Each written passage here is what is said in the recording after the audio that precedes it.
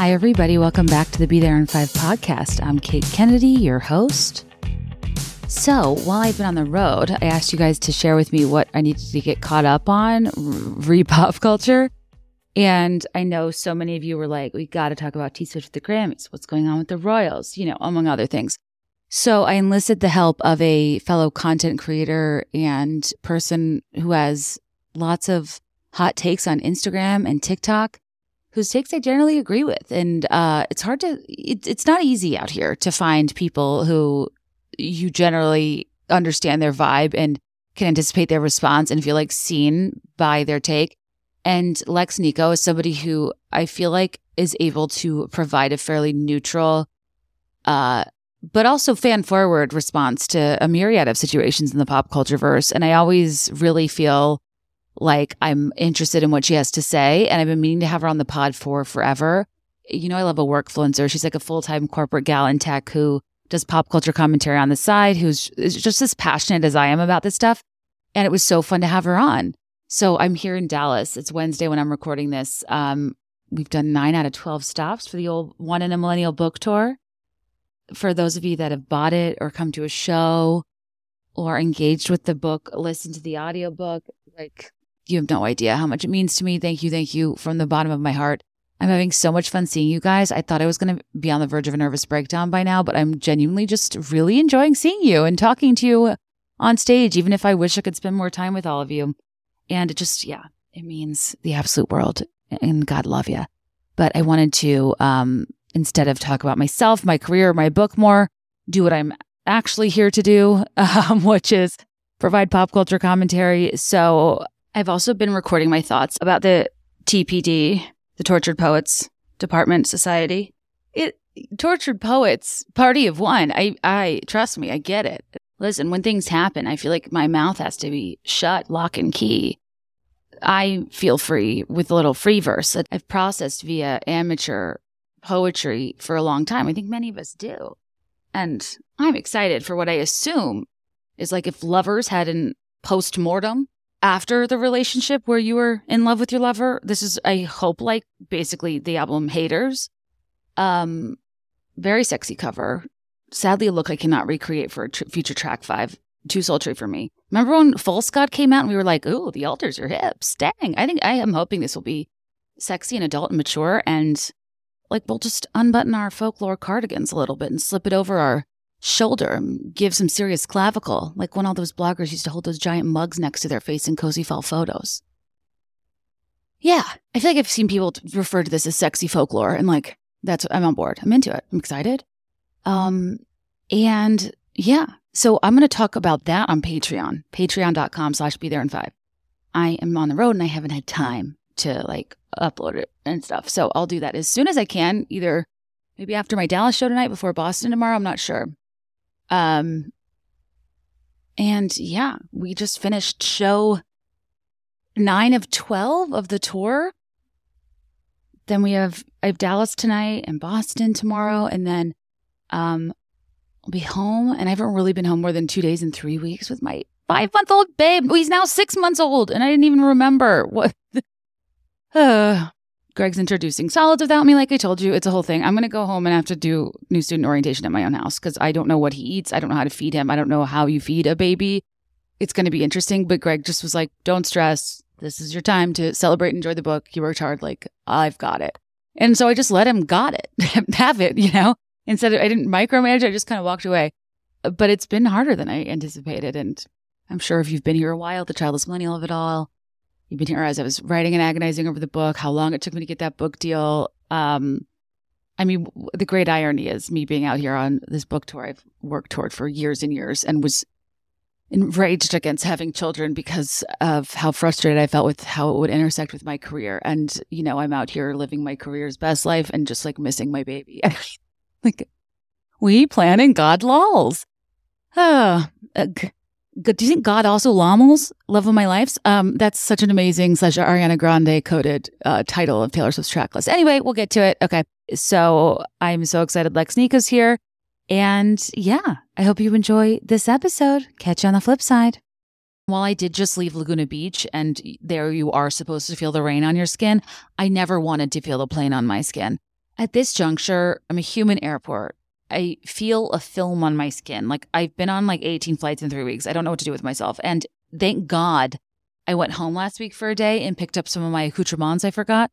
Like my Osea body care kit. Their Undaria algae body butter, the body scrub, the Undaria algae body oil. And Osea knows that body care matters. And their Undaria algae body butter can help your body have healthier, glowier skin all over, all year long. Can't explain to you how refreshed I feel now that I took a shower with my must-haves. The smoothness, the less crepiness, the hydrated nature. Undaria algae body butter is actually buttery, unlike all the fabrics bloggers tell you are buttery, because these are clinically proven results here, folks. The feel is non-greasy, and if you've tried the body oil or the body scrub, you know what I mean with these products. At this point, like a lot of people talk about Osea, but I just need to make sure everybody in my life is like actually using this stuff because you'll never turn back. I'm just generally underwhelmed by most like body products I might get in like a gift set, but this is like the type of skincare you'd buy for your face, but for your body, which is kind of interesting when you think about how much thought we put into skincare, but we're actually talking about our face, right? And I feel like the Undaria seaweed, the ceramides, the ability to transform dry, crepey skin into smooth, soft, and supple skin is what Osea is doing with their TikTok famous and Kate Kennedy famous Undaria algae body butter. It's just not your typical body butter, and it's so good, and it's a habit worth keeping all year round that we shouldn't just be reserving for our faces, because body care and skincare is self-care in a sense, and Osea has been making these seaweed-based products for over 27 years that are safe for your skin, safe for the planet, clean, vegan, cruelty-free, climate-neutral certified, and that just enables you to never choose between your values and your best skin. So start the new year or February with fresh, clean, vegan skincare and body care from Osea. And right now we have a special discount just for our listeners. Get 10% off your first order site-wide with code BeThereIn5 at OseaMalibu.com. You'll get free samples with every order and free shipping on orders over $60. Head to OSEAMalibu.com and use code BeThereIn5 for 10% off.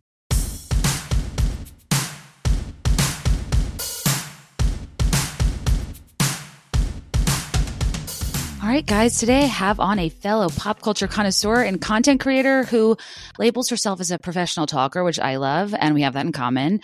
I believe she's based in LA and is originally from Canada, if I'm not mistaken. And I found her on the internet basically because I really like her takes. I mean, it's hard to find people whose takes you regularly agree with. And she talks all about pop culture and Taylor Swift and the Royals, and also uniquely as an intersection with sports, which is really cool given like this is Super Bowl week. And yeah, I just thought she'd be a great person to come on this week. You've definitely seen her on Instagram, on TikTok. She's done interviews with, some small town publications like Vogue Business, among other things. Jesus. So please welcome to the Be There in 5 podcast, Lex Niko. Thank you. What an intro. Oh my gosh. And you know what's so bad? I realized that I emailed because I was running behind and I was like, I just be there in 5 to the Be There in 5 podcast. I'm like, I just told Kate I was running 5 minutes late. So thank you for your patience. Is, whenever people apologize to me for being late, I'm like, listen, this is the brand I built my entire career upon, because we all deserve like a little wiggle room. Mm-hmm.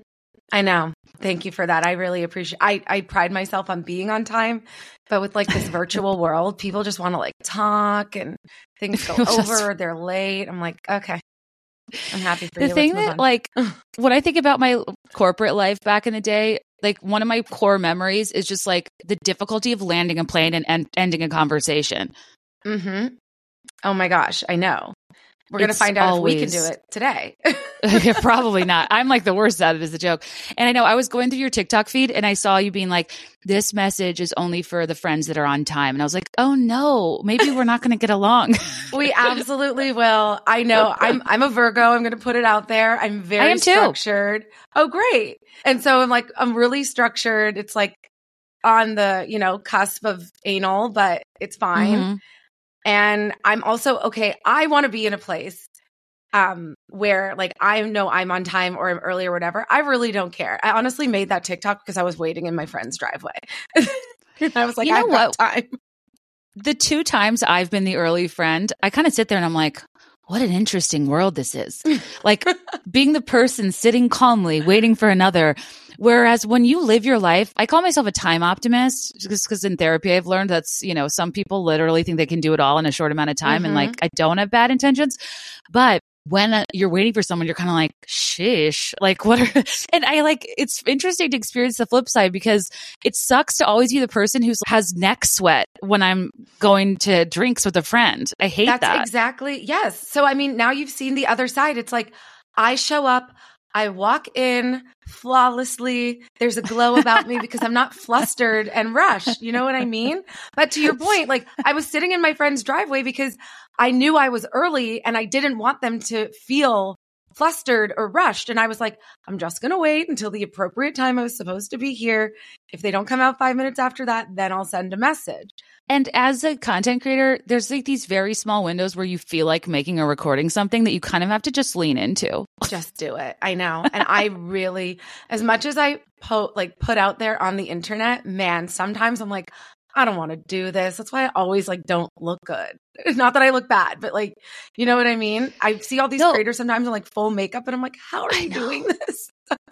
Well, two things. One, Courtney and I were scrolling through earlier and I was like, the hardest part about this job for me would be always looking good because you always have your face in it and you always do look good to me. And two, you might notice I'm wearing a major strip lash here on a midday Wednesday and I just left a morning show. What show? But it's a lot of makeup for a Wednesday. It was Texas Today. Oh my God, that's so cool. Yeah. I'm not even kidding you. This is so embarrassing. You have my I love my your tablet. Poster. It's on my desk because like it just makes me happy. And it's like I have it next to my crystals. I'm very LA. And it's just like so nostalgic. Vacation boyfriend when. I love that. When your publisher's like, you want to write an author's note? And I'm like, yes, and I made you a tabloid about myself. Nobody asked for it. Nobody needed it. I had to kind of self-teach Photoshop, and it was worth every minute. It was worth because every Marc Jacobs watch, every Ugg boot. It was perfect. I'm glad you appreciate it. Because the heyday of tabloids is something I talk about in my live show a lot. Like, I genuinely think it's insane that we grew up next to candy dangled in front of children was like, so-and-so fresh off of rehab at Passages Malibu. You can see her ribs at Cedars Sinai. I'm just like, on what planet was like medical bait fair game for the catch of the day for paparazzi? Like, this is so fucked up. And part of the whole bit is like, it's crazy how much granularity and scrutiny women were under. And then we grew up and everyone's like, love yourself. Why don't you love yourself more? And it's like, well, I know. Isn't it crazy? Like, and I actually think it's crazy. If I look back to old tabloids, even like, and I'm not trying to like shame anybody, but like how thin the norm was when we were growing up. Like, I can't even understand. And now like we obviously have like more body diversity. It's not perfect, but I'm like, it was wildly different to look back and be like, how did I think that was like normal? And if I had like any poke or prong of fat on me, I was like, you're not good enough. I'm like, this is nuts. They shouldn't have been posting that everywhere. I know. I'm like grateful to be older and to look back on some of those tabloids and be like, oh, this was like at the time I thought it like was ideal, but now I'm like, this is gone. This is unhealthy. And those women, not to shame them, like you said, but it's like that's the intense pressure they were under and how they were responding to it. But there was no empathy. There was no nuance. There was no like ounce of discussion about mental health. I think that's another really interesting thing about the millennial plight. None is at like, all. Literally none. Never came up. I learned about anxiety in like my 20s. Yes. When I started going to therapy in like my early mid 20s. And Kate, I'm not even kidding you. When I first went to therapy, it was still so like taboo. Yeah. I had to lie to my parents about where I was going. I gave the therapist because another girlfriend had referred me with like her mom. And I literally wrote the therapist a check because I didn't want my like dad to see. Yeah. My dad had like got me a credit card to learn credit and finance. And I'm like, I didn't want him to see that. So I like wrote the therapist a check because I was like, I was having panic attacks. And my dad is like a very old Eastern European man. And it's all different now. And we've come such a long way. But like, I think about how taboo it was versus now we're all just out here on the internet, like talking about it, which makes me so happy. but it's wild to think about. It's so different. And that's such an interesting story. That was kind of the vibe growing up, the way mental health was spoken about in media specifically. And if you're me or probably you, like you take all your cues from like the popular culture around you. 100%. And every representation of mental health was like an undignified or a person that wasn't to be trusted. It was like a beautiful mind, girl interrupted. No one was telling you like there's a difference between butterflies and an anxiety disorder. There's a difference between heart attacks and panic attacks. There's, I say in my book, I should have known I was clinically depressed. I was listening to so much Damien Rice. Like there are cues. I know, you reflect and you're like, oh, I get it now. Yeah, I was eating a lot of soup in bed. Right. You're from Canada, right? I am. I'm from Toronto, from Drake City, baby. That nude has been repping years upon years. I just wanted to verify that part of my intro was right. That is correct. How did you get into like content creation? Because you are a corporate girly, like by day and professional talker by night, is I believe how you refer to yourself, which I love. Correct. And I fall into the category too, of a person that just has a lot of thoughts and things to say and had another job, but just started putting it out there for kicks. Yes, that is truly what happened. I mean, this goes so far back, but I'll take you. So like I work in tech. I have always, like I've worked at my entire career has pretty much been in tech. It was briefly in finance. Worked with a tech portfolio and then moved full over into the tech industry. And so I also have like a coding background way back in the day, but I had a blog because I loved like tinkering with the code and just figuring it out. But I would just like post like Atlantic Pacific, like, who's cupcakes and cashmere. Yes. I would just like repost other people's things that I liked, but then like tinker with the interface of the website on the back end. And then I started posting like my own images and stuff because like I was dating a guy and he really was into those, Canon DSLRs. And then we started doing outfit pictures. And people would visit the page when I would post myself or talk about myself, which is really funny. Now that we like look at where the internet and content creation has evolved and like people are like, you can be a celebrity in and of yourself. But, so I started posting more about myself and then, my friends, we were all like graduating and some of them went into PR and marketing and they're like, hey, I work for this beauty brand. Would you post about this? Anyway, cut to then Instagram shows up and I was again, posting a lot of myself, went into depression. Did you have a blog? I had a blog. Yes. What was it called? I'mALittle.com because I'm really short and I love tea. So it was like, I'm a little teapot, but like my friends always called me Little Alex because I was literally like, I was so short. I'm like 5'2", maybe 5'1". But so that's like, I was always the little. Yeah. It's a little bit Alexis coded. I know. It's so a little bit Alexis coded. But like 10 years before. I know. It's amazing. I'm a pioneer. You are. I did not like posting about myself. I also got like depressed in 2017 and I had been doing that maybe for like 4 or 5 years. And I started posting about pop culture because I was like, wait, what do I want to talk about? Like, I don't want to talk about myself. I don't feel good right now. Yep. So I started talking about pop culture, but I started with The Bachelor and I would talk about The Bachelor on Instagram stories when it would like when the commercials would come on. And then it kind of like people blew up like with those takes. And it got to the point where it was like, if I didn't watch the show in real time and talk about it, people were DMing me being like, are you not talking about The Bachelor tonight? And I was like, wait, there's something here.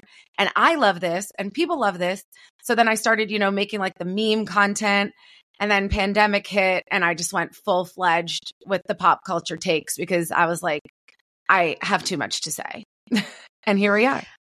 I love that. And I relate so much to that where like I also started creating content at like a personal rock bottom, which is like funny. I wonder if that happens for other people. But the way I think about it is like when you're really struggling, you almost have no choice but to get back to basics. And it's like, who am I at my core? What do I care about? What could I talk about endlessly, even if the world was falling apart? Correct. Yes. And that's how I felt.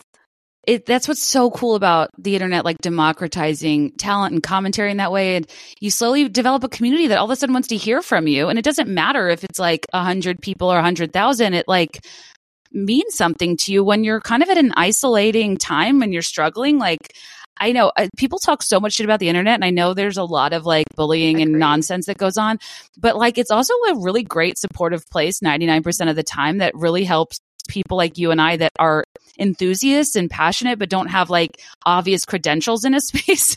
Yes, of course. To like encourage us to keep going, and I love that.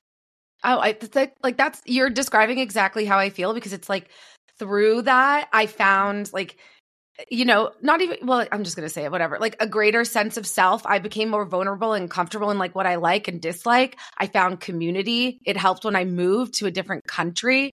Like obviously moving to LA, I made so many friends because of the community that I had built online, but also because this is like the hub of, you know, the pop culture world, and the statistic of or probability of people like being here and having an interest in that is quite high. So it's been really like for me a positive journey and a positive experience. I've obviously dealt with the trolls and things like that, especially when I got into the royals and the Meghan Markles of it all. You're a brave soul, Lex. I mean, I can't even do it some days. Taylor Swift is getting too hard, which is crazy because that's my bread and butter. Like people go out of their way to misunderstand you, and it is nuts. Oh, it is nuts. And the blind loyalty or the blind like disloyalty even is just like the love and the hate being such a fine line, but people being so strong and firm in their conviction. I'm like, how are you spending time doing this? I know. I don't want to judge you, but I'm just like, how are you? Why do you care this much? I talk about this all day and I don't care this much. Okay, that is an outstanding point that I've been thinking about lately, like how some people are like, I could not be a bigger like Taylor Swift fan, but I'm also like a flexible human. Like I'm like, I don't lose any and all principles and decency when it comes to talking about a certain person. And like, and I'm a Virgo too. I'm disorganized, but I'm like emotionally neurotic. So it's kind of that I don't know a lot about astrology, but sometimes I wonder if my obsession with like, finding both sides, middle ground, arguing for nuance, not being black and white is kind of my trying to like be fair across the board. Yes. And, I think that like the way I've seen people turn when I have an unpopular take about Taylor Swift, where, it kind of bleeds into them commenting on your character and stuff, is kind of a little spooky. And I don't self-identify with that level of intensity, but you would think people like us that talk about it do have that level of intensity. Exactly. I don't know if there is a disconnect in people assuming that because we are so in the weeds with this, that like we are thinking about it and feeling about it so intensely, or like our parasocial relationship with these people is so high. But I think, you know, the Virgo thing, I think it's, you know, being an adult, rational human being, being a Virgo, you know, being an adult, like you're practical and you understand that, you know, both things can be true. You understand that we can have a difference of opinion, but life will go on. Taylor will continue to make her billions, and it's going to be okay if we don't blindly agree with every single thing that a celebrity or any person does. Like you can be analytical and logical in that sense. And like, that's just it, babe. And I even feel some like people don't get that.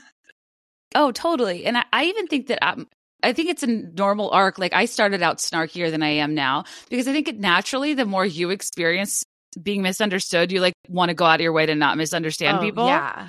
Yes. And I feel like, okay, actually maybe we should start at Taylor Swift, that we might alienate listeners. So you bravely came out in support of Queen icon legend Celine Dion. Of course. I'm a Canadian. It is my national right, constitutional right. So, and I preface this conversation by saying it's both exhausting and interesting to me, the granularity of conversations we can have about Taylor Swift. Like even watching Miley at the Grammys, she did things like 12 crazier things than Taylor. No one cares. She's just being Miley. We love her. Bringing back Barbarella, one teased hairdo at a time. Wild. And, but Taylor, there was a few notable things that happened that I want to talk through. One being her announcing album of the year and whatnot, and another being her accepting the award from Celine. And there were differences of opinion about this. And from what I understand, Celine kind of surprised everyone. She hasn't been out since announcing she suffers from a chronic illness. And she surprised everybody. And even earlier that night, I feel like I saw Taylor singing like The Power of Love. Like they were honoring Celine in some way, right? Like I think I could tell she was a fan. Like, walking out. She's a fan for sure, I would assume. Like Taylor knows every song. Taylor's a fan of everybody, which let's give her that. Yeah. And I also want to preface this whole conversation. Like I am a full-fledged Swiftie. Like I went to New Jersey from LA for 36 hours to go to the Eras tour with like my OG Swiftie crew. Like I am a Swiftie. So my opinions here, like I feel very solid in having them. Yeah. But like Taylor is a fan of everybody, which I love about her. She knows the rap music, the country music, the old music, the new music. She knows it all. So I'm not surprised that she knows Celine Dion. And I have more thoughts, but please carry on. No, well, I kind of was like, I remember seeing her sing and I was kind of glad because like I'm such a Celine fan and the Power of Love song, I'm Your Lady, You Are My Man. It was like playing in some context and the camera panned her and she was singing. I was like, yes, I'm glad people are giving this song its due. And then when that award was given out, it was basically like, was this album of the year? That was album of the year. So what happened was my sister Kelly came up to meet with me the day after the Anaheim show. And, you know, like the thrifty queens we are, we like to BYO snacks to the hotel room. And lo and behold, she came bearing gifts. And by gifts, I mean she just had a bag full of chomps. Because we're trying to pack that protein in where we can. And you just want it to taste good and be easy. I can't bake a chicken breast on the go. I got bigger fish to fry and bigger chicken to not bake. And chomps is a perfect healthy snack for life on the go. And I'm literally on the go now. And I took some with me because there's 0 sugar, up to 12 grams of protein, and chompable flavors. You can take bigger, bolder, and better bites every time. And I just think it's a great example of how healthy snacks can actually taste good. And chomp sticks come in 9 delicious, bold flavors, so there's a healthy snack option for everyone. And you can grab a variety pack to satisfy your whole family's taste buds. And I would normally say that's a point on the copy, but my literal family, like Kelly, I just said, hey girl, do you have any thoughts on chomps I can share on this week's pod since you're clearly a fan? She said, she's not paid to do this. She said the turkey beef stick is quite enjoyable. And all caps, I love the jalapeno beef stick. It's so fresh, easy to pack, and does a great job filling me up. It makes for such a great and easy snack. She's like a walking endorsement. She loves chomps. I do too. But I mean, it has thousands of 5-star reviews. Snackers around the world have satisfied their hunger cravings with chomps. And you can order online and have them delivered straight to your door, which is great too. Subscribe if you want ongoing savings. I just think I've found out recently that like I'm really not eating enough protein. And when I'm kind of like, why am I always tired? Why do I always fade at 4 p.m.? You know, yeah, my snacking has not all been there, but I've loved snacking on something wholesome and refueling with chomps. And chomps are simply made with natural ingredients you can feel good about. They're filled with the highest quality, sustainably sourced, 100% grass-fed meat, so you can feel good about what you're snacking on. And right now, Chomps is offering our listeners 20% off your first order and free shipping when you go to chomps.com/BeThereIn5. Go to chomps.com/BeThereIn5 to see all the delicious flavors and get 20% off your first order and free shipping. Truly, we're such fans. I don't feel like enough women are getting in on meat sticks. Ladies, meat stick yourselves. So what happened was the Grammys teased this like very special and like wait till the end. There's something super special that's going to happen. It was Celine Dion who came out. She suffers from stiff person syndrome. So she had to like cancel her residency in Vegas early and all of this stuff. So, and we haven't seen her in like months. So, right. Her coming out was a very big deal to announce this award. And I mean, in my gut, I thought that we were going to get Reputation TV. And I thought that was the big surprise. Like I thought Taylor knew she was winning album of the year, but it was Celine Dion. So that was the big setup. So maybe even they were singing Power of Love or playing it when she walked out because it took her a while because she's moving slower. Her son was like assisting her to walk out. So maybe that was her son? I didn't even pick up on that. Yeah. Okay. Renee. Oh, his name's Renee too. Okay. So it was the last story of the night. There was no, you're not unwell. I'm like, why do I know all these? Well, I obviously know Renee Senior. I watched way too many behind the musics to not be well aware of the love of her life. But I caught snippets of it. I didn't get to see the full thing live. So I was, okay, that's helpful context for me. So people were expecting something. She had already announced her new album at this point when she won she had for won something earlier, pop song maybe for Antihero, because it was her 13th win. So she was like, I have my next new album, not Reputation. And we also have the context of Tokyo last night. She said, I was either going to, if I was lucky enough to win an award, I was going to announce it there. And otherwise, Tokyo is my backup plan. Which leads me to believe, I really don't think if you're going to win. And she might have thought that first award was her only award, so she went for it. Yes. And we know that she was so surprised when Red didn't win. It influenced the future of her career because Random Access Memories won, and she thought she heard Red. Again, I'm unwell too. I'll see you're unwell and raise you deranged. I'll raise you. But so she went hard for that first announcement. The second one, people were surprised because she multiple things happened. She dragged Lana Del Rey up on stage, kind of appeared to ignore Celine, and then gave her acceptance speech. That's what happened, right? Yes. So what happened was, I'll set the scene for you again. Please. That's what I need you for. She wins. She stands up. She's freaking out. She does the crazy handshake with Jack Antonoff where she's dislocating her shoulder to hug him. And then she's begging and pulling and yanking at Lana to come on stage with her. Lana very clearly does not want to join her on stage. I also forgot because I blacked everything out once the Celine erasure happened. Lana was nominated for Album of the Year and had just lost. And Taylor made her come on the stage with her. And so when she got on the stage, true. Yes. Lana can have co-written or co-produced Snow on the Beach and collaborated on Midnights. And Taylor's a girl's girl who was like, come, you're a part of this. That can be true. And it can also be true that as your own artist who kind of has gotten snubbed and not gotten a lot of her due, with those types of credentials, she was maybe a smidge disappointed in the moment and maybe needed a minute. Yeah, agreed. And this is the other thing. I don't think anything Taylor does is out of malicious intent. I genuinely don't. I've never even heard that about her, as a person or celebrity. But I think she is so, and it's, Swifties, fandom, etc. Everything is so insular. I think that her self-awareness can sometimes be clouded. You know what I mean? Where it's she doesn't want it to be just about her. She wants it to be about her whole crew. Even when she grabbed the Grammy from Celine without looking at her, she was talking to her producer. So she was excited. But I think that it's this inflated sense of self that we've all put her on this pedestal with. It's we're the problem. It's us. Has, left her cloudy a little bit. But I'm I have my limits when it comes to Celine. I feel do you think the pictures backstage were immediate damage control? Yes. Really? I refuse.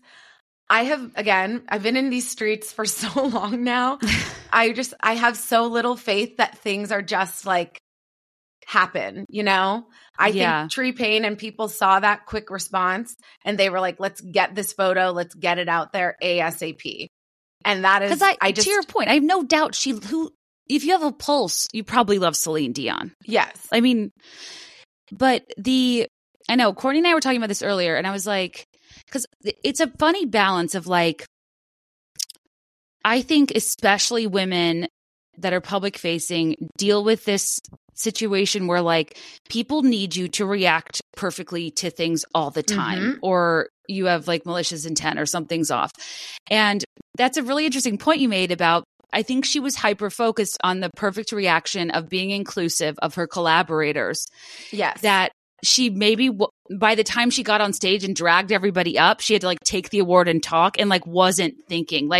I agree. The optics weren't great. I didn't love it, but I also think that she is a person that it was almost weird because she so goes out of her way to hype up other artists. We know this about her.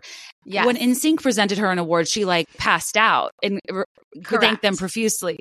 So I think that, it was almost just disproportionate to not acknowledge Celine, but also it probably wasn't intentional because she was focused on trying to do something else right, because the conversation about everything she does is so deeply intense. 100%. I think you've hit the nail on the head. And I think for me, like where I get defensive or I get irrational in my thought is it's like, I also love the Backstreet Boys. I love, tons of artists, but I'm like, this is like Celine Dion. She is like so rooted in my culture and my upbringing and my heritage. And it's like, of all of the times to like make a mistake, I'm like, you don't sit there and make it with Celine Dion. Like, and I know I'm being irrational and I'm being hard on our girl, but I'm like, you have to, like, I have my limits. Okay. Are you into like Celine's discography in terms of like non-single songs? Oh, yes. I mean, I don't know if I can name, like, I had all of her CDs. It's like, at every single, like, if there's like a karaoke thing happening in anywhere in Canada, okay? What is the song that we all sing? There were nights when the wind was so All Coming Back to Me. Yes. It's like, that is the song you like end your karaoke night with, Oh, absolutely. Like, it's like, so many, there's so many things that are synonymous with Canada and Celine Dion before the Titanic song. And, that whole. Oh, yeah. Yeah. Oh, absolutely. Like, I have this specific Celine song that nobody ever knows that I was obsessed with as a kid. And it's like this weird phase where Celine like kind of rapped, and it's called Treat Her Like a Lady. Oh, yes. I can't remember what goes around comes around, go. What goes around comes. It's like, does she don't want to go to school? Like another woman. And she's like, it's the weirdest Celine song, but it's so good. It's and so I think good. she transcends genre in ways she doesn't get enough credit for. She truly does. And the one thing about Celine is like, when she like hits a note, hits a beat, that woman commits. Totally. She gives her everything. And again, like, I will get off my soapbox, but like for Taylor, and I know it's her friend and all of those things, Swifties, for her to sit there and, talk about Lana Del Rey and go on and on and on and not even like acknowledge how, the Celine Dion's of the world, like also influenced the people in that room. Like, as much as I'm like personally, I'm upset on a personal level for Celine, like I know that this is not the Taylor that we know. Like, it was not intentional. She was distracted. Yeah. Too many Chardonnays, maybe. How do you feel when people use their entire speech to talk about another artist? Like, I found it very endearing. Remember when Adele won Album of the Year over Lemonade, was it? Mm-hmm. And she was like, no. Like, I relate to that, like, so badly, not even wanting people. It's like, she knows Lemonade's a masterpiece. We know it's a masterpiece. She probably felt really weird about it and spent the whole time. And I kind of like appreciated that.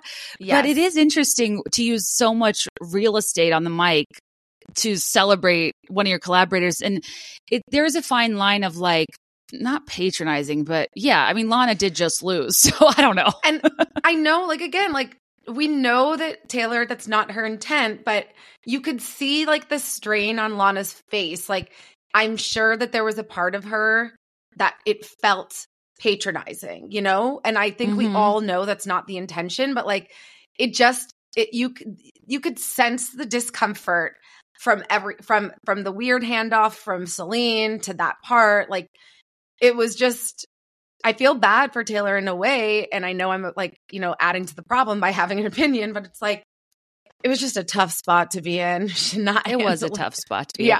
And I think that, like, I don't know if you ever feel this way, but like, there's this almost meta thing that happens where like, I provide commentary, but I find a lot of commentary exhausting.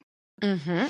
And then you kind of just want to give your take, for lack of a better word, swiftly, but also not contribute to it. And everything she does is a content farm. And then even when I talk about it being a content farm, I feel like I'm part of the problem. Yes. But even like the big story right now being like the cease and desist for the college student that runs that celebrity jet account. Yeah. I'm like, how is this like on CNN?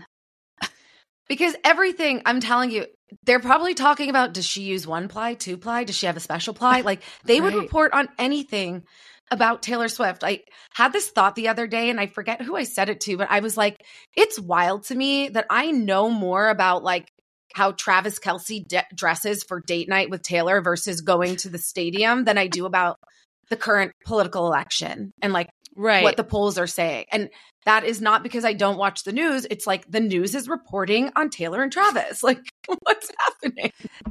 I think there was a tear in the space-time continuum when the CNN ticker talked about Scandival, and like it's never been the same. Yes. We went into a different multiverse. No, truly, like I never know how to feel because Taylor Swift doesn't need my like empathy, like, or, you know, doesn't need my like, she's fine. Like, I think she's fine. She's fine. But I also am like, God, this must be so annoying that your like biggest fans are meticulously picking apart everything you do. Like it kind of created the monster that I feel like just got so much bigger than her. And now I assume she just kind of shuts it all out. I mean, best evidence by that, like one of the best interviews she's done, that Time Woman Person of the Year, when she was like, I'm not really worried about the dads, Brads, and Chads. I was like, yes, that's okay. That's where we are. Like I love this. Like, she's in a really good headspace right now, which I really love and like appreciate for her. And I think to your point, it's like she, you know, built the monster and like feeds the monster, the Swifties, all of us, whatever, the CNNs of the world. But I think it also like the cycle continues because I really think she's just like a nice, dorky little girl that loves writing music and is really good at it. Like she's not out here trying to be this person that you all worship. You just like, we all just like decide to, and she just continues to live her life. And like, she's not super problematic. Well, I know. And I think about this all the time. I'm like, what is the X factor here? And relative to other artists, and like, I do think that the key differentiator is you feel like you could realistically be friends with her. Whereas I wouldn't even allow myself in the same room as Beyonce. I'm not worthy. Like, I idolize and worship her so much. Or like even Ariana Grande is like so cool that like, why would she want to talk to me? Like, there's this like star power. It's kind of like popularity. Popularity either comes in the form of, you know, and like everybody, and you're popular by way of networking, or you're popular by way of status, admiration, being mean, having money. Like there's her Taylor Swift's type of popularity boils down to relatability and her confessional songwriting and her ability to make people feel seen. And I think it makes people go that much harder for her because they kind of feel like her friend in a way that I don't feel that way about most artists. They just feel out of reach. Yes. I think that is like you've said it so well. It's this very unique relatability. And it is interesting because it feels like you have a shot at that parasocial relationship or friendship or whatever. And then I think to further your point, it's like everything that she writes genuinely, like every lyric, every sentence speaks to somebody's soul, like mind, body, you know? It really is. Totally. She is like the universal experience in this very famous packaged white woman with red lipstick. Right. I know. And the fact that like I've been in this game for years with her fandom and like she can still floor me. Like in my show, I talk about like how I hate that I felt seen by this lyric, but on the podcast, we'll talk about like, hey, did you guys ever do really embarrassing stuff for male attention or validation? Of course. And the answer is like, yes. And also when she just comes out here with this song where she's like, I think about jumping off a very tall something just to see you come running. I'm like, wow. Yeah. I know. That's tough to admit. You're like, true.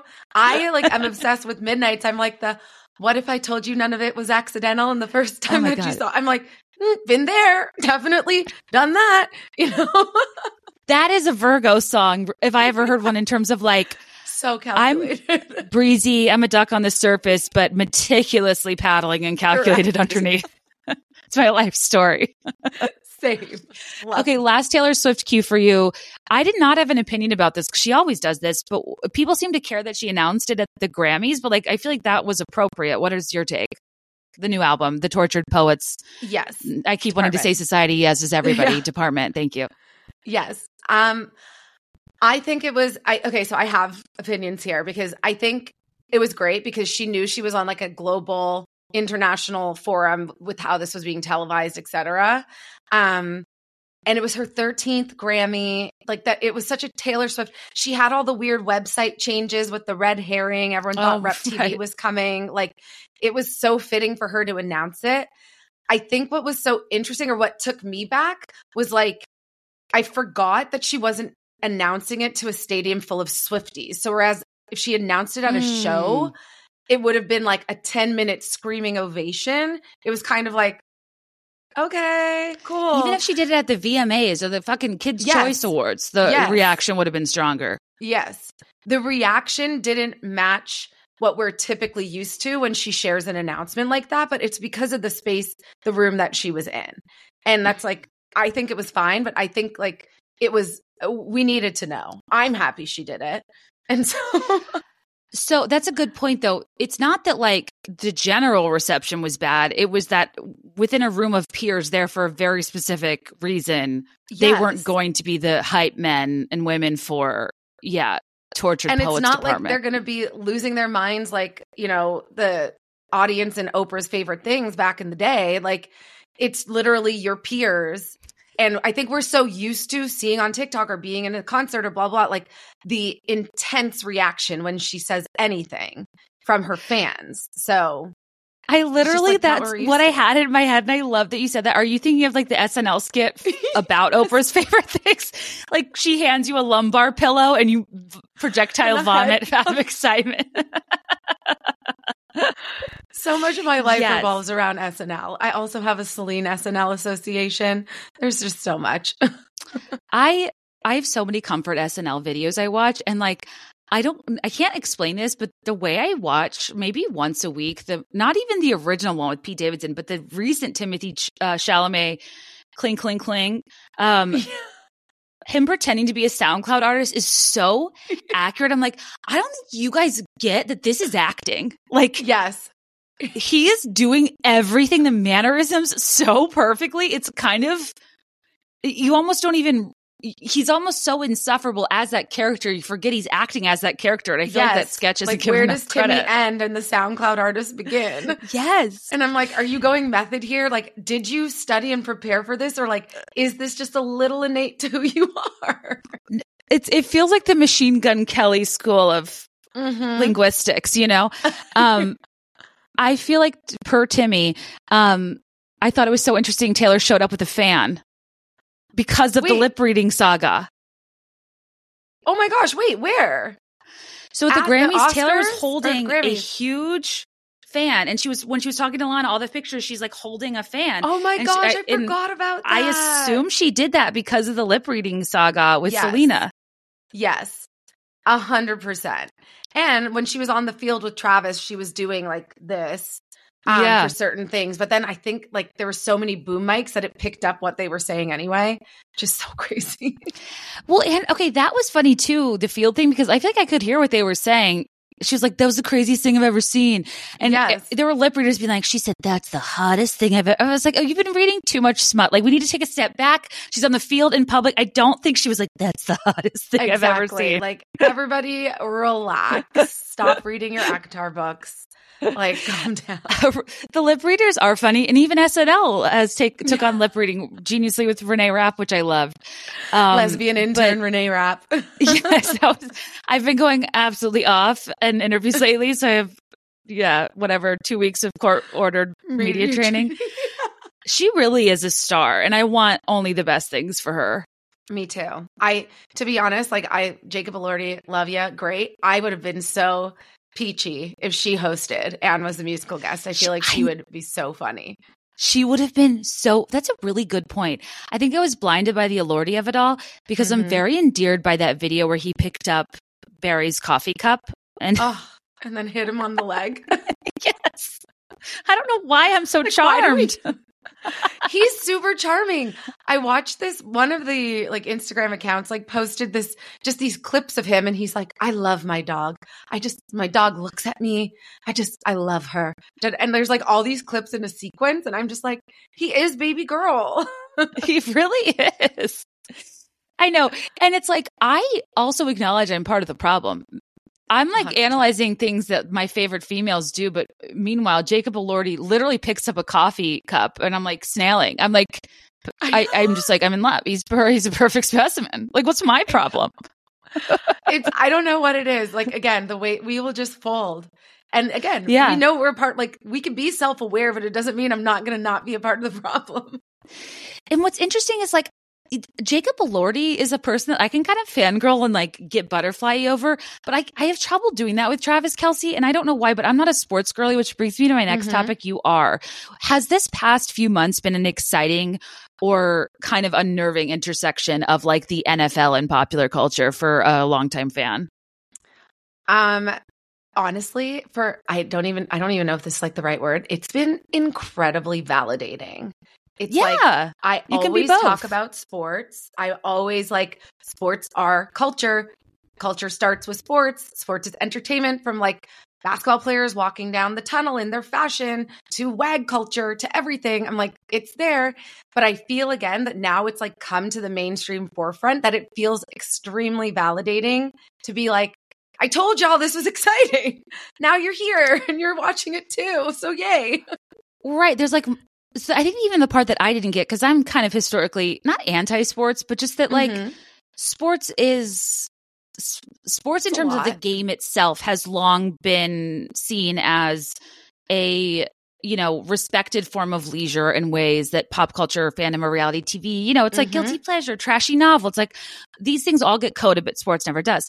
But to your point, I think what I didn't realize is there are elements of sports that are more pop culture adjacent, that are fun to consume, like the outfits, like the wives and girlfriends, like the general culture and sponsorships and kind of social capital these players build, like celebrity, that contributes to their like on field or on court value, that I find quite fascinating. Yeah. And even like the current Travis Kelce edit of him like wanting to be The Rock, I think is really interesting. Because I thought he was skewing for a Strahan, but The Rock is a different ballgame. Yeah. And you know what? I could see him do it. Like last year, he also hosted SNL, and he's pretty funny. Him and his brother, he was good. They are personalities, and they are also being really smart. This is also why I thought at first that Taylor and him were PR. Like I was really on that hill that this was PR in a post-Joe world and Matt Healy. But like, I was like, him and his brother have entertainment value, and they're thinking about, their next chapter after the NFL. And they know that like this will raise their value and it will get them connections and So it's like mutually beneficial. But I still feel that way, even though, they've stood the test of time of what I assumed. And I think that him and his brother do have a strong entertainment value, and they have so many options as they think about retiring from the NFL and going into their next chapter. Like I could more so see Travis as like a John Cena type, which I guess would be like a Rock type, just maybe like a little bit like farther back in his build of celebrity. But I could totally see that 100%. It's kind of, smart to be like, oh, I don't know if this is a right analogy, but like we have a potential like Manning brothers situation where we could play up the brotherhood, play up the, I think they are close and whatever, but like and their dynamic is cute. Like I find myself watching New Heights clips and like, I normally would. Yeah. You're like, how did I get here? But yeah, I'm charmed. And I think that like, Jason has a big potential career in commentary. Like I think he could be a great like pundit type. And I'm interested to see what happens with Travis. I also like the way we're now talking about Joe Alwyn. I'm like, I think what's kind of great about Travis is like he has so much of his own thing going on that I don't even think he understands the wrath and the scope of the Swifties, where like if and when this ends, it's not going to bode well for him. But in his world, if he's performing at his skill, he's fine. Yes. Like he will be fine. Life will go on in acting, for him, in casting, I do think like public opinion plays more into your ability to get roles rather than like your raw skill set. And like I I'm interested to see like with Joe Alwyn how this all shakes out. To me, he's almost like the boyfriend that for a year, it's like your friend dating a guy that they so badly want you to like, and you finally just cave and you'll tolerate their presence, but you never really got on board. And now that they broke up, we can finally kind of celebrate. Now you can say it. I swear to God, it feels like he was the boyfriend that your friends all talk about the fact that you settled behind your back. I know. And then you break up and you're like, great. Like now, like then you tell her, we thought you were settling. Oh my God. You know, like I that's know. how it felt. But I also feel bad for him. I do too. Okay, so there was one creator, I forget, on TikTok was being like, you guys, it's not that Travis is a good guy and Joe's a bad guy. It's that Travis is an extrovert and he's like more of a show pony. And and as a person who is an introvert and who's married to an introvert, sometimes that does bother me when people kind of unfairly judge based on your ability to like show pony or like be a standout in a conversation or like, you know, whatever. And I think Joe was more of like, I mean, he literally had the text group, the Tortured Men's Club. Like, I think that's what the album's a play on with Paul Mescal. And I think he was more of like a serious artsy type that is probably the type of guy I rage against, that is like the Name 5 Songs type of dude, or like he likes the arts. I'm reading he likes book. Theater. I don't have a TV. Yeah. He doesn't have a TV. Right. Like if he would like spontaneously combust if I told him I wanted to see Katy Perry Part of Me 3D twice in, you know, 2018 or whatever. He just, so I think that Taylor has always dated these kind of like dudes from the UK who are maybe a little stuck up in their taste, and she wants to be part of it too and will play into it. But now she's like, oh, I'm American. I love corny stuff. And I'm going to like just she double down. And it's kind of a fun era. I think it's so fun. And I love, like, I have a question for you, but I'll finish this point first. Like, I love that she's in this era of like, I'm just going to be out with my girlfriends. And I know we saw that a little bit in the Reputation era, but that felt very like intentional with the situation that happened. This feels more light and fun, you know, like she doesn't actually care what you're thinking or who she's with or whatever, that she's having wine and she's cheering in the stands. Like, you know, we're kissing in public. She doesn't care about those things. And that's really nice to see. And it makes me like, again, feel like she's in this era of being herself. And this Tortured Poets department is kind of like the culmination of everything with Joe. And that's closing like that chapter. But I want to know, because if I remember, like, and this is also what gets me,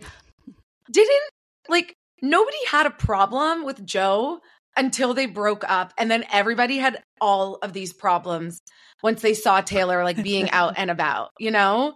Like, am I crazy in thinking about that? Okay.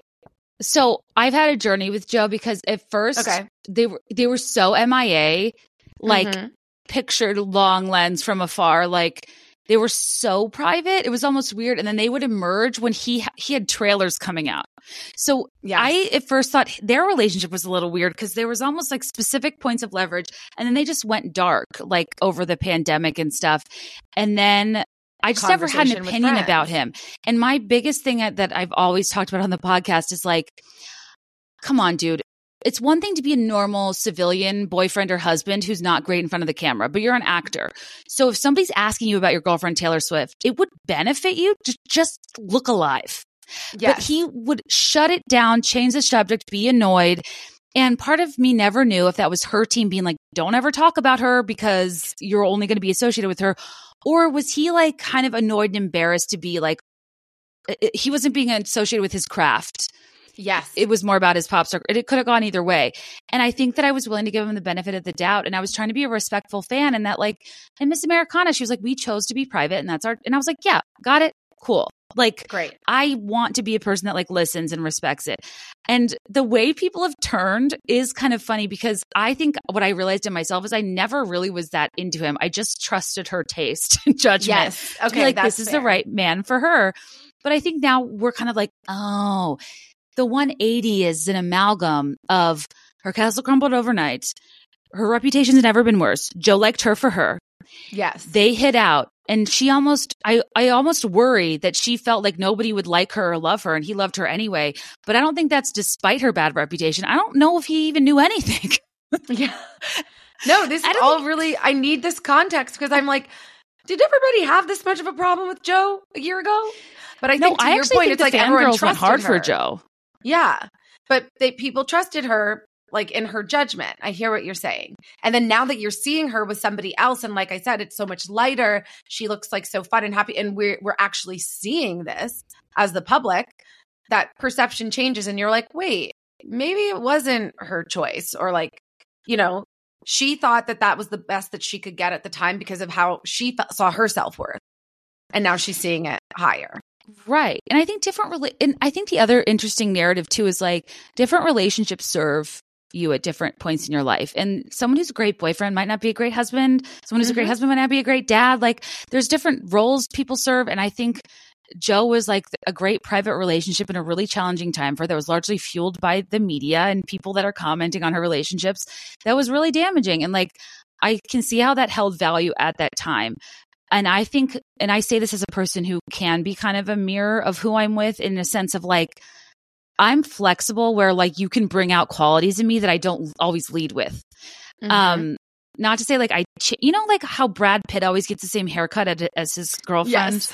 Yeah. Like oh my God. Like you could be an individual, but have like an ounce of flexibility to you. And I think that like she was maybe prioritizing his demanding of privacy, but also she had a reason to want it because at the time her reputation had never been worse. Yes. And then she built back her own image, did the Eras Tour. Like this last year was the year of Taylor. And like, it kind of makes sense that she's, to me, exceeded strategy. Like I think before her and Tree were very locked down, strategic. She talked about in Miss Americana how you have to constantly reinvent yourself as a woman. You have to have eras. You have to have these personas. But what I kind of love is her just like throwing stuff against the wall and seeing what sticks. Like she's got all the accolades. Like Tortured Poets, if I understand what the vibe's going to be, it's like a total 180 from Midnight's. And we thought she was like re-entering Pop Girly 1989. But I think the thing is, she's going to keep surprising us by transforming, because we all kind of go through phases and eras. And like, I just think that she's doing whatever the hell she wants now. And before it was more calculated. Yeah. That's my take. And I love what she's doing now. I love like her performances musically. I need a break from like, I'm happy the Super Bowl is happening because I'm like, maybe y'all will go on vacation. Like we'll just I need to stop dissecting the mouths, the talking, the outfits. Okay. I'm like, I'm so tired. This is my question though, with wear out. Do you think we wear out faster because we comment? Or do you think the general public feels what we feel? Because I agree. At a point, I'm like, I don't care.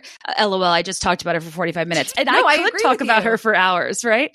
But I do hit a point where I'm like, I saw something that was deep diving her, putting her Grammy on people's heads. And I'm like, I think she had a few drinks and she was just being silly. Yes, exactly. I think we probably wear out more than the Gen Pop, but I think they are a fast follow behind us. Like I've gotten a few DMs when I was like in the thick of playoffs for the Chiefs, where people were DMing me being like, please stop post anything but Taylor. Like, please. I'm like, okay, hear ya. Okay, outside of Taylor and Travis, what excites you about this Super Bowl weekend? Because we also have some Niners wags that are delights. Obviously, talented, Olivia up and coming. Culpo. Yes. Very up and coming. Olivia Culpo. So up and coming, that Miss Universe. No. It's very up and coming, just like Tribeca. Yes, precisely. In this episode, we talk a bit about mental health and who bet your bottom dollar that before I went on tour, I made a last-minute appointment with my psychiatrist just to make sure I'm up to date. Because here's the thing. We look up reviews for tacos. We look up reviews for a pedicure. Why not look up reviews for your medical care, for doctors? And this is where ZocDoc comes into play. ZocDoc is a place where you can find and book doctors who will make you feel comfortable, listen to you, prioritize your health. You can search by location, availability, insurance. So you're literally not having to make any compromises, because with ZocDoc, you've got all your options in one place to find the right doctor for you. You can find and book tens of thousands of top-tier doctors, all with verified patient reviews. ZocDoc is a free app and website where you can go and search and compare highly rated in-network doctors near you and instantly book appointments with them online. Once you find a doc you want, you can book them immediately. No more waiting awkwardly on hold with a receptionist or trying to figure out your schedule or if they take your insurance. I have a lot of millennial phone anxiety, and I know you guys do too. And it's huge to me that these doctors have verified reviews from actual real patients. And you can filter specifically for ones who take your insurance, are located near you, or, based on specialty, which I think is huge because I don't know, like the days of waiting for a referral and stuff, I just like to be able to go where I need to go immediately. And the typical wait time to see a doctor booked on ZocDoc is between like 24 and 72 hours. That's it. You can even score same-day appointments, which I have and I often will do. I genuinely use ZocDoc all the time. I use it. You should too. I think it's important that we take care of ourselves and get medical care when we need to. And for me, it's a thing that I can avoid and push off and procrastinate. But I find it often has a lot to do with the process, like calling, like seeing if they accept my insurance, like scheduling. And this is a really simple way to make sure you can find the care you need in a place that accepts your insurance in a time frame that works for you, and just go and take care of yourself and your medical needs. And I can't speak for all of you, but I'm often quick to dismiss my medical needs. And I just find that making the appointment, setting the date, and making myself go is like the most important thing I could be doing for myself. And I want you guys to take care of yourselves too. And if you go to ZocDoc.com/BeThereIn5 and download the ZocDoc app for free, then find and book a top-rated doctor today. That's ZocDoc.com/BeThereIn5. ZocDoc.com/BeThereIn5.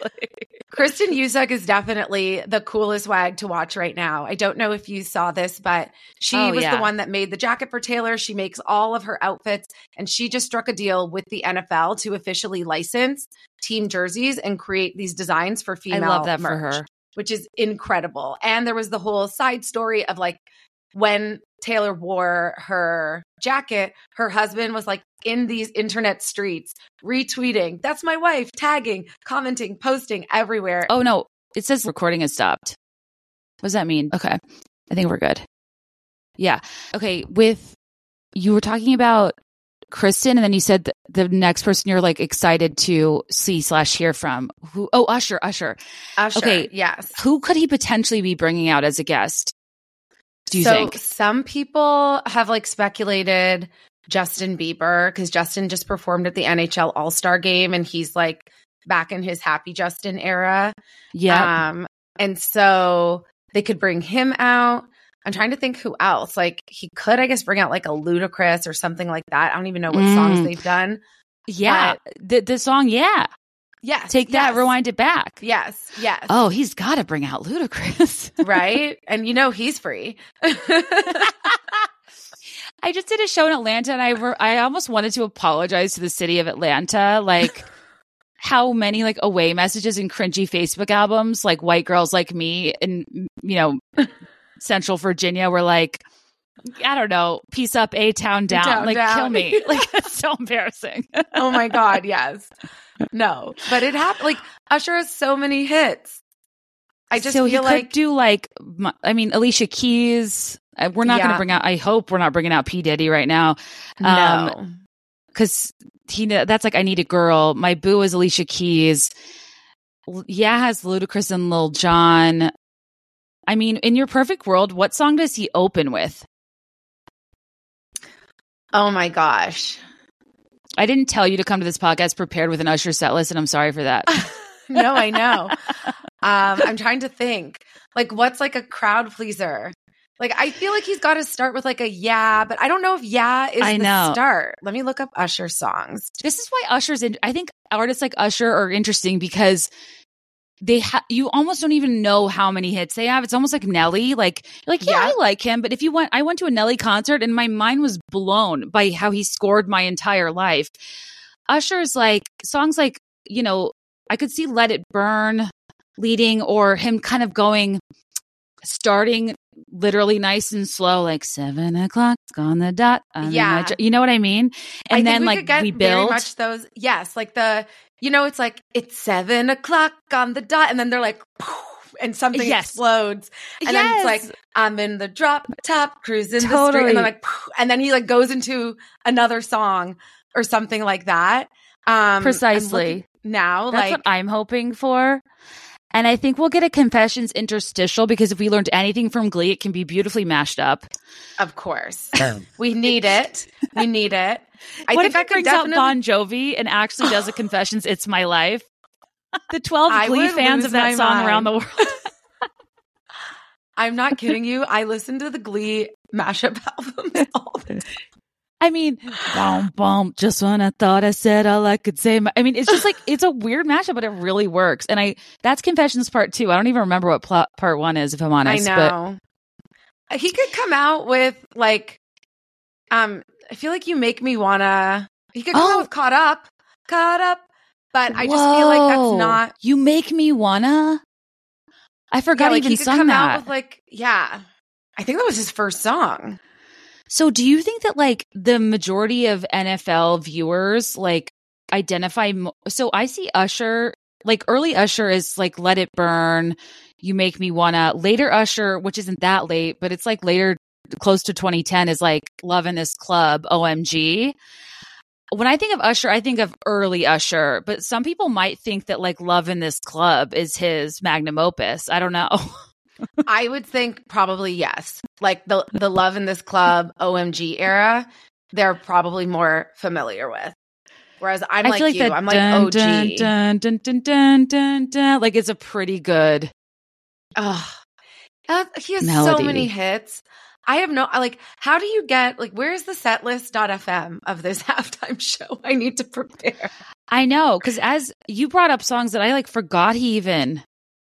So, I know. I guess regardless, the point is I'm really excited. And if you had asked me who I thought was going to do halftime, like he wouldn't have come to mind. Same. But I'm really glad we're in this position and people are giving like, not for lack of a better word, like throwback artists their due, because he was just this pocket of top 40 R&B that really did a lot for us as a society. I know. And you know what? I have to like own this. When he said he was doing a Vegas residency, I was like, what? Like he has like 2 songs. And then I started seeing clips of it and I was like, whoa. Usher has bangers. Like the man has showed dying up for to go. decades. Yeah. For decades. You're so right. I agree. I also, my opinion as of late is that Brittany Mahomes got a stylist. What do you think? I mean, she came out in a tweed 2-piece number last week, and I was like, she is a stylist. I would assume probably yes, now that she is like more paparazzi bait. She's gotten help because they can certainly afford it. I think she's smart, right? She's seeing the business of WAG culture and probably wants to get in on it because it's just good business for her and her husband as a brand. And that girl, you see it in every photo, is holding on physically and literally to Taylor for dear life. I don't have an opinion on Brittany Mahomes. This is just going off of what I'm visibly consuming. She is always latched up on that girl. My favorite hobby as of recently is every man and woman I know that likes sports. I'm like, do you like Brittany Mahomes?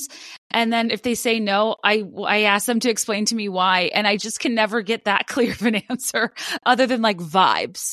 Yeah. And the champagne spraying. Jackson, yes. I feel like they realized that wasn't the best to have him in the booth, the suite rather. Mm-hmm. Or at least get him caught on camera. And like, that's the thing.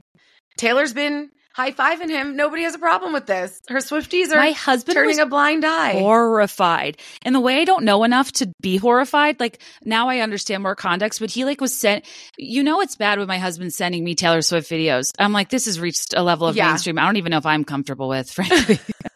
But he's just like, sorry, is that the right person? Jackson. Yes. He's like, Jackson's the actual worst. Like he's actually like, on trial for sexual assault. Like what's going on? Because like I'm out of the sports realm, but he was like very hung up on that. And I gather a lot of people were. Really, really bad. And that is, I think when those accusations came out, Brittany defended him like quite publicly. Like she loves getting in fights on Twitter and responding to people and stuff, or she did. And so I think those things contributed to her having like a negative, what's the word? Like a negative persona in the mainstream media. But I made a video about her and Taylor hanging out the first time, and like people in the comments from Kansas City love her. She does a lot. She started like a female that's good to hear. Sports, or I think she like funded like a female sports team in Kansas City. She does like a lot of charity work. Like people love her. So I was like, I'm like, you're teaching me something. I never claimed to have an opinion on her either way. Like, that's cool. Yeah, I don't know enough to have an opinion other than people seem to feel strongly, and I can't ever pinpoint why. but I think it's a fun era to see her out and about with other wives and girlfriends. I feel like even though we had the show Wags, like they weren't really athletes I followed. And it's a fun crossover that I know people want to get conspiratorial about. And I know the NFL has a lot to gain from capturing female viewers and all that. But I think it's kind of a perfect storm of coincidences that happened first and strategy that appeared after to optimize, Correct. Yeah. I think it's genius. I mean, I'm obsessed with it. I literally gave a full interview to Vogue Business.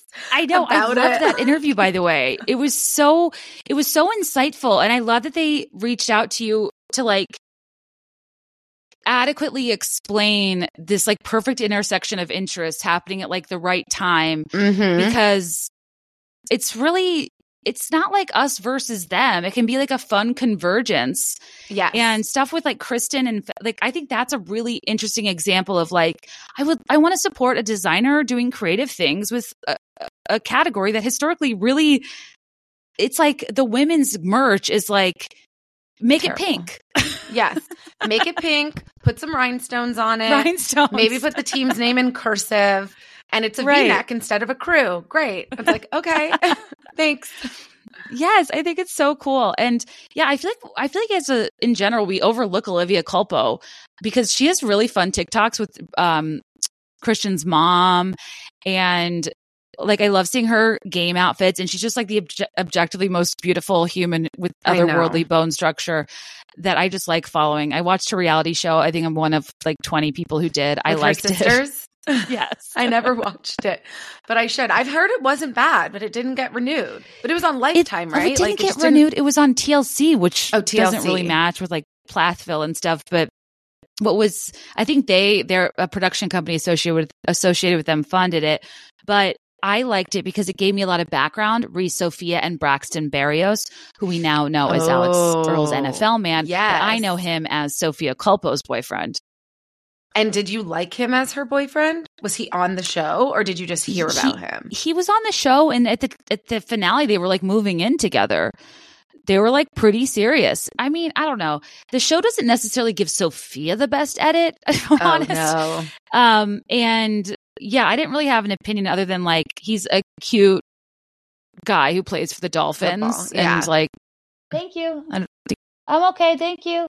I think it's like turn down service. I don't even understand turn down service, if I'm honest.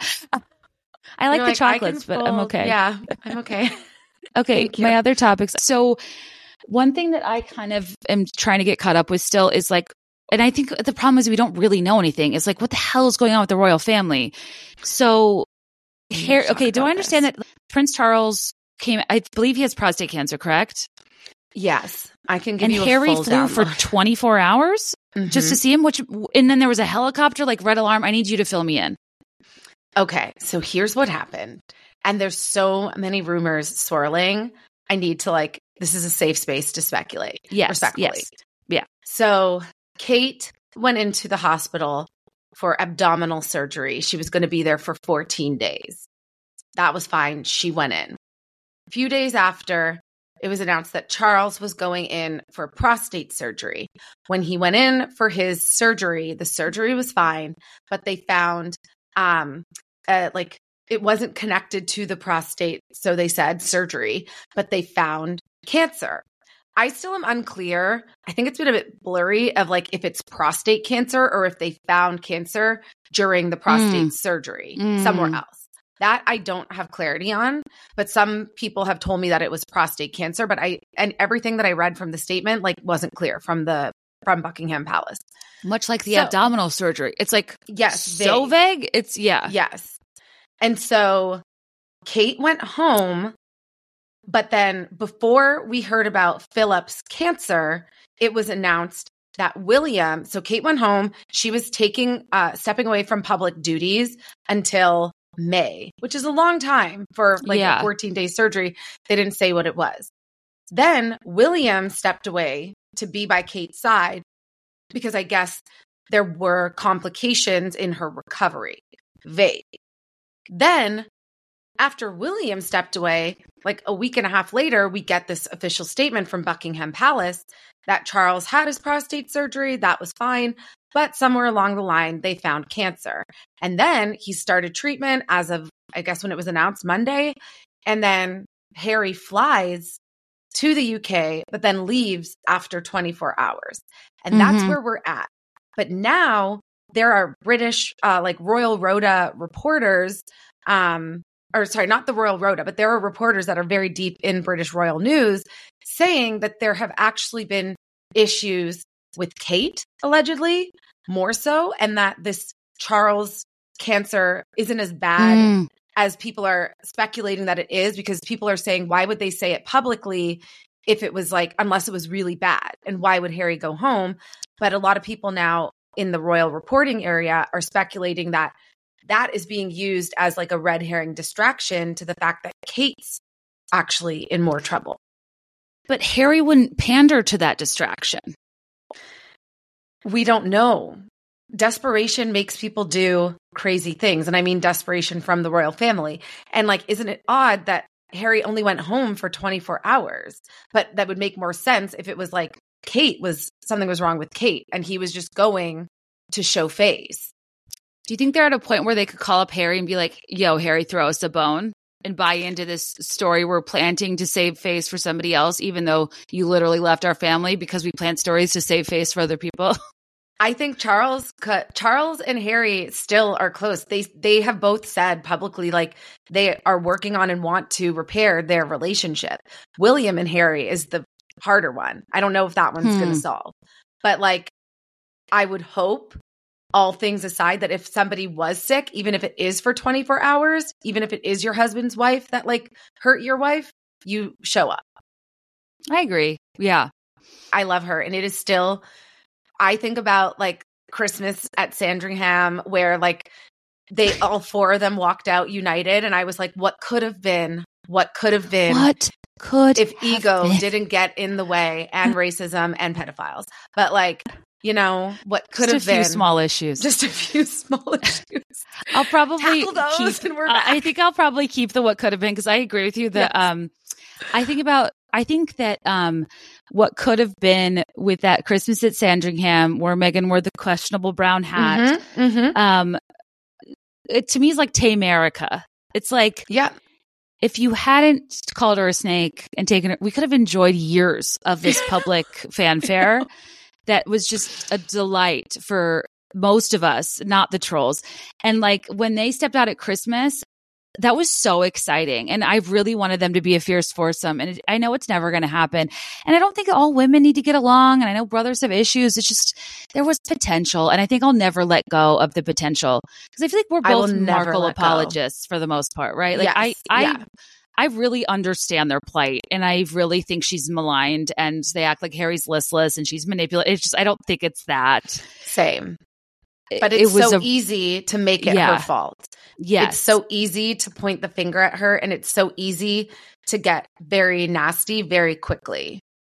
Like, totally. And the way people, to your point about the DMs, I mean, the way people respond to pro Meghan content, I mean, it's like, it's really quite fascinating. And that was kind of my core question for you, is like, okay, if the royals were kind of quiet, I mean, that's easy for me to say as an American kind of on the outside. And I know there's like a whole team devoted to the coverage, but like there could have been stuff going on the past 3 to 5 weeks with the royals. And I like wouldn't have really thought twice about it. And they kind of were MIA or not working, but they kind of chose to say, Kate's having abdominal surgery, Charles has cancer. Like they're releasing these stories that are like so vague, they're not helpful, and they're increasing speculation. Meanwhile, if they had said nothing, I don't know that any of us would be onto them. I know, but that's what's concerning. Like, again, they that had to is say where something. My spidey senses, something is wrong, which is why they are addressing this. And I don't know if they planned on addressing Charles, and that's why I thought or think it's with Kate, because they announced Kate because whatever happened, like whatever she was going and doing was bad. And it's funny, I know for sure Kate was in that hospital because my friend's boyfriend, they live in London, went and had LASIK eye surgery and was like in the same hospital, and there were paparazzi and cameras in there and security. So like she was in there. And whoa. Then We never saw her leave the hospital. We saw William visit her once, but Charles went in for surgery. We got photos of him in the car with Camilla leaving the surgery. We never got photos of Kate. So that is a problem to me. That is not good. And we still haven't had photos of Kate since December. Do hospitals have underground exits? Like, yeah. Oh, we have no photos of her since December. Is that true? No, I'm pretty sure. I'm pretty sure the last time we've seen her was right before the holidays. In the royal blue. Yeah. Wow. I'm a Kate fan Christmas myself. Day was her last Christmas public Day. appearance. Huh. Okay. And we're not she's not coming back to duties until, they said, until after Easter, which is the end of April, so May. That's a major break. Can you imagine not being able to like go to a sweet green or like just live? I mean, hell no. Everything has to be brought to her. I mean, God. Yeah. I just, you want to get out now. I just really can't. I actually don't envy or like, I feel like it's nuts when people are like, they have money, therefore you shouldn't feel bad for them. I'm like, no, I don't think this is a fun life. Yeah, no. I think it's there really is a restrictive. level of celebrity that's fun. And then I think there's one that like gets too far, you know? And that level is Meghan Markle in Suits getting to go to gifting suites and having her kicks on red carpets and being a little recognizable and her thinking royalty would be fun, and it's not. Yes, correct. I think summed it up perfectly. Gold star. I feel like now I'm worried.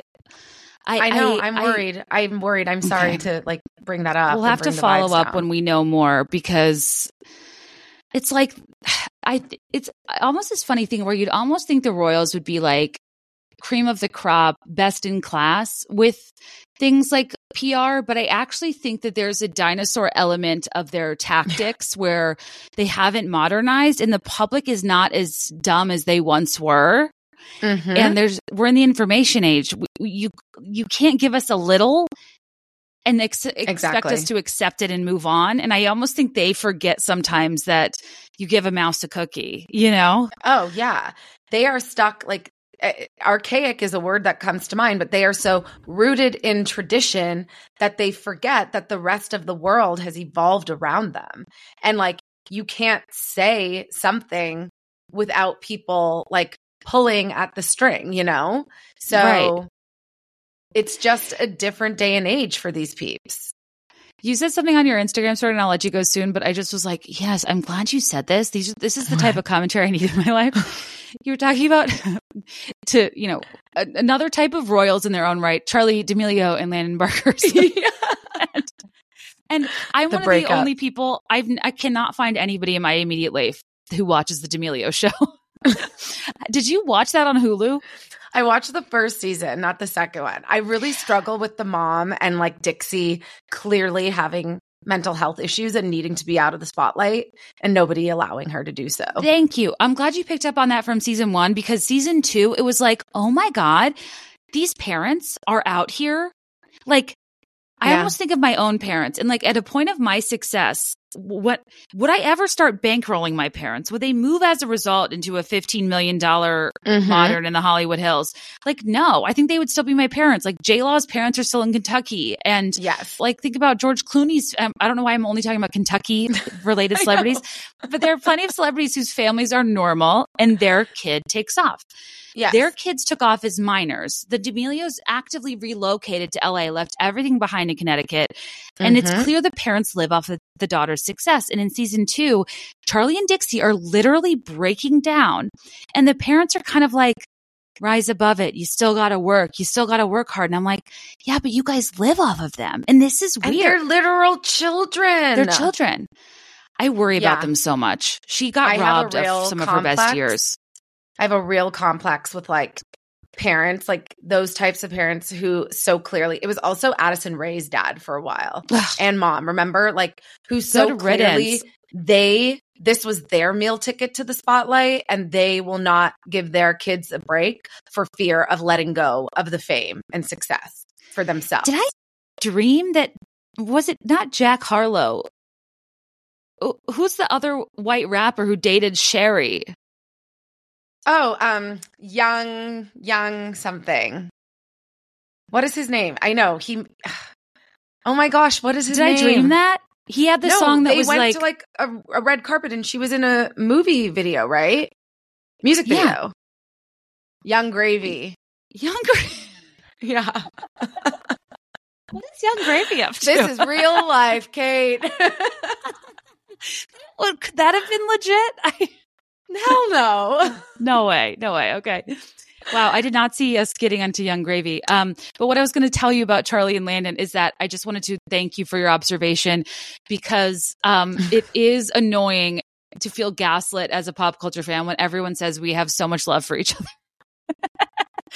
I can't. And you're so that. Right. What is that? I don't know, but I swear I also stand by what I said, where it's like whenever the man says we have love for each other, I'm like, so you cheated on her. You cheated on her. Right. Because that's the Tristan Thompson 101. That is like the scapegoat 101. We have so much love for each other. Then why'd you freaking cheat on her? Because that's what happened. I know it. So I think he cheated on her, broke up with her, whatever. I am generalizing. I am well aware. But when the man says we have love for each other, I'm like, you did something wrong. Okay. That's my truth. That's such a good point. And I didn't even pick up on that. Like, you're right. There, in every breakup, there's one person being like, please respect our privacy at this time. And that's the guilty party. Yes. Because I was kind of like, is it just a colloquialism you say? Because that's what, like, it almost reminds me of Rent the Runway reviews. Everyone acts like it's the first time anyone's ever said so many compliments. And I'm like, did you get, I never get, I'm wearing a Cynthia Rowley floral. Like, no one, maybe You're one like, person was like, you look cute. Mm-hmm. So I was like, I think people maybe have nothing else to say. So they say so many compliments. And I was like, maybe celebrity breakups, they have nothing else to say. But you're right. There is like a suggestion there of like, I need respect because I fucked up and don't want you blowing up my spot. Correct. I feel very, very strongly about it. Lex Niko, you're like Erica drunk in that you're an oracle, but just generally existing. Thank you. You have all the answers. That was a really good episode of Beverly Hills. Did you watch that? No, I haven't watched it yet. I'm dying to. So you understand my reference? They go out to dinner with these people they call the erudites, and who are high society, and they talk about like foreign affairs and foreign policy and high art. And Erica can engage fully in the discussion, but she's also blackout drunk. Yes. And they start calling her like drunk Rain Man. I feel comforted by your extensive knowledge of everything I've asked you. And I appreciate you for that. Trust me, this is something that keeps me awake at night, where I'm like, how do I absorb and also like have a genuine desire to absorb all of this information? Like, it's not because I'm like, I just like it so much that like, I want to know everything. But then like, I also love having these conversations. So thank you for giving me a platform that's safe. I love a fellow curious Virgo that just wants to explore all the facets and at times wildly speculate. But hey. What are you going to do? Everything's alleged. Where everything's alleged. That should be the title of this episode. Where can people find you and your content? Oh, all over the internet. So you can go Lex Niko, LEXNIKO. I mean, Instagram, Twitter, TikTok. People still use Threads, you know? Yeah. I also have a Substack. It's monthly right now, but it's just sort of like a culmination of my thoughts, pop culture thoughts. I have one coming out on Friday about Taylor Swift and the Grammys. So it's just lexniko.substack.com. And that's where I be. Amazing. Substack's a new frontier, I hear. I love, again, you probably can tell I have a lot of thoughts. So it's another outlet for me. I can't wait. I'm going to subscribe. That's amazing. Thank you for being on this episode and just rolling with the punches. I wanted to shoot the shit with somebody that cares about the same stuff I do, and you beyond understood the assignment. Oh my gosh. No, thank you. I have been a longtime fan, longtime listener, first time caller. This is a dream. You're the best. I love every dialogue that you have when you have solo episodes with people, everything. This is great. I can't wait to finish your book. I've started it. Oh, thank you. My soul. I love that. Thanks, Lex. You're the best. You're the best. All right, you guys. Thank you so much for tuning in. Hope you enjoyed this episode. If you are new here, last week's was kind of a cluster, but I liked the episode Sephora the Explorer about 10-year-olds using skincare. And if you're a Plathville fan, welcome to Plathville. Population Me is a recent favorite. Did some cult deep dives back in December. Who knows? There's lots of stuff in the old back catalog. Have fun trying to dig for a good one. I don't know if the book brought new people, but if it did, I'm so grateful to have you. And the kind of point of this podcast is to explore, my and our range. So sometimes it's hard to pinpoint exactly what the hell I'm talking about, but you'll find some gems if you dig. And I do have an episode guide of my favorite episodes, but I don't think it's been updated for like a good year. So I'll be sure to do that soon. If you're a Swiftie, I promise on patreon.com/BeThereIn5. As soon as I can, I'm going to post my reaction and response that I've been recording throughout the week while I've been on the road, hence why I've not gotten my shit together, about Tortured Poets Department Society Incorporated. So yeah, check on Patreon for that, because I know we didn't really cover the track list and stuff in this episode. And yeah, follow me on Instagram at Kate Kennedy, at BeThereIn5 for the podcast Instagram. Rate and review 5 stars. It's what you can do to help a podcaster like me without a network trying to survive in this land of celebrity podcasts. It truly helps more than you know. Share with a friend. Tag me on Instagram. Tag Lex Niko. Thank you to our sponsors, Osea and Chomps and ZocDoc, for keeping me afloat. And as always, let me know your thoughts and I'll let you know mine. I'll be there in 5. I swear.